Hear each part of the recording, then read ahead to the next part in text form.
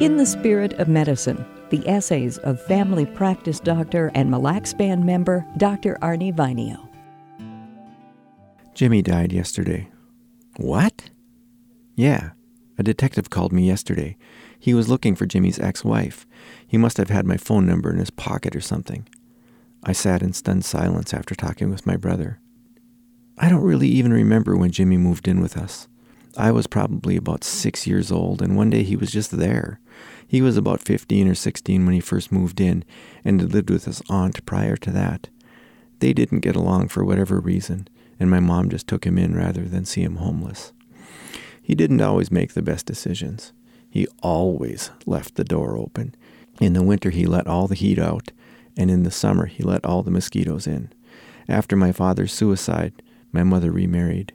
In going through old papers years ago, I found out my alcoholic stepfather made $53 a week as a lumberjack. This was with 7 kids in the house, plus Jimmy. The house we lived in was set in the middle of a swamp, and we had no electricity.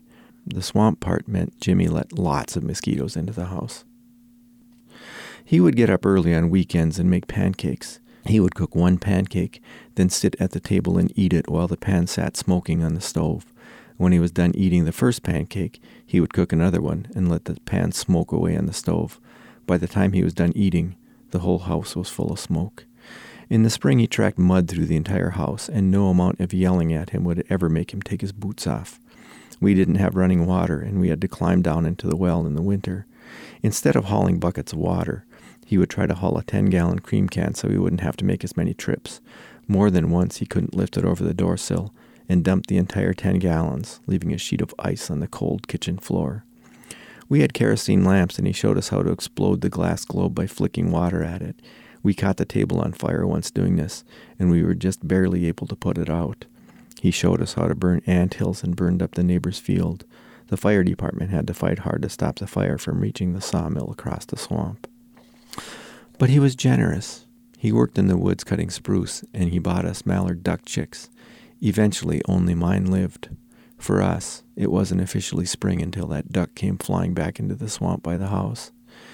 He bought me a brand new black Schwinn Typhoon, and it cost him $43. He bought my sister a bright blue Schwinn Hollywood at the same time. I had never had anything new in my life before that. I treasured that bike and rode it for years. We couldn't afford actual sleds, and instead had an old car hood with telephone wire to pull it. Jimmy pulled me and my sister all the way across the field to a low hill. The hood was so old and heavy it didn't slide well, and sliding was a huge disappointment. We got back on the hood, and he pulled us all the way back home. He kept falling through the wet and heavy snow, and the hood would stop between every step he took. He was panting hard and wheezing. I felt sorry for him and asked, "How's it going, Jimmy?" I can't repeat his reply on the radio. But he kept pulling and brought us all the way back home. I'm not sure if he was enlisted or was drafted, but he went to Vietnam. He used his wages and got me into a record club and chose the records for me from Vietnam somehow. I never really knew what was going to show up, but much of what I listen to now is from those records.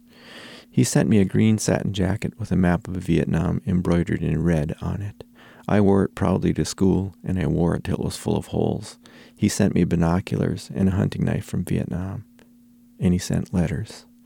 He was a door gunner in a helicopter and was basically a flying target. His letters became darker and angrier, and I didn't know how to take many of them. He was spit on by protesters when he came back from Vietnam. When he got back, he landed in San Francisco and stayed there. He was the editor of an underground anti-government newspaper and used to send copies to me. I was in high school and didn't understand any of them. He became a welder and worked long hours. He was proud of his welding skills and worked on big projects. He got married and had 2 sons. I mostly lost contact with him and heard he eventually divorced. He called me one day from a VA hospital in California. He had broken his back in a fall at work and was in the hospital for months. When he was finally discharged, he was unable to work anymore. He eventually lost his house, and I heard he was living in a homeless shelter. He was crossing the street when he was hit by a car and died. I've been thinking about him constantly. He was like a brother and an uncle to me. I teased him relentlessly at times when he was living with us. He went to Vietnam to fight for his country, and his country didn't properly honor his sacrifice. It isn't soldiers who start wars. Very few willingly go into battle. How does it change a person to be sitting in an open door with bullets ripping through the sides of the helicopter?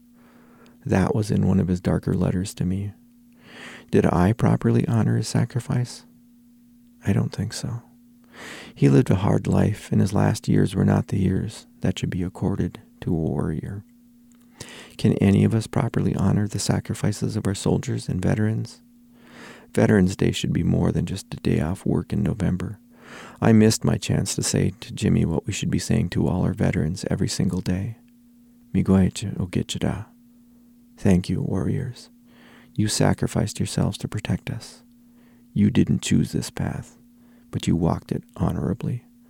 The rest of us can never know what you've suffered. Welcome home.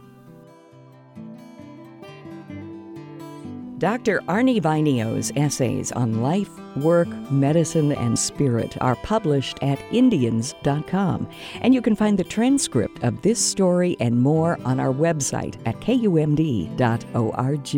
In the Spirit of Medicine is produced by Dr. Arnie Vainio and Lisa Johnson, with music by Keith Sicola, and funded in part by a grant from the Minnesota Arts and Cultural Heritage Fund.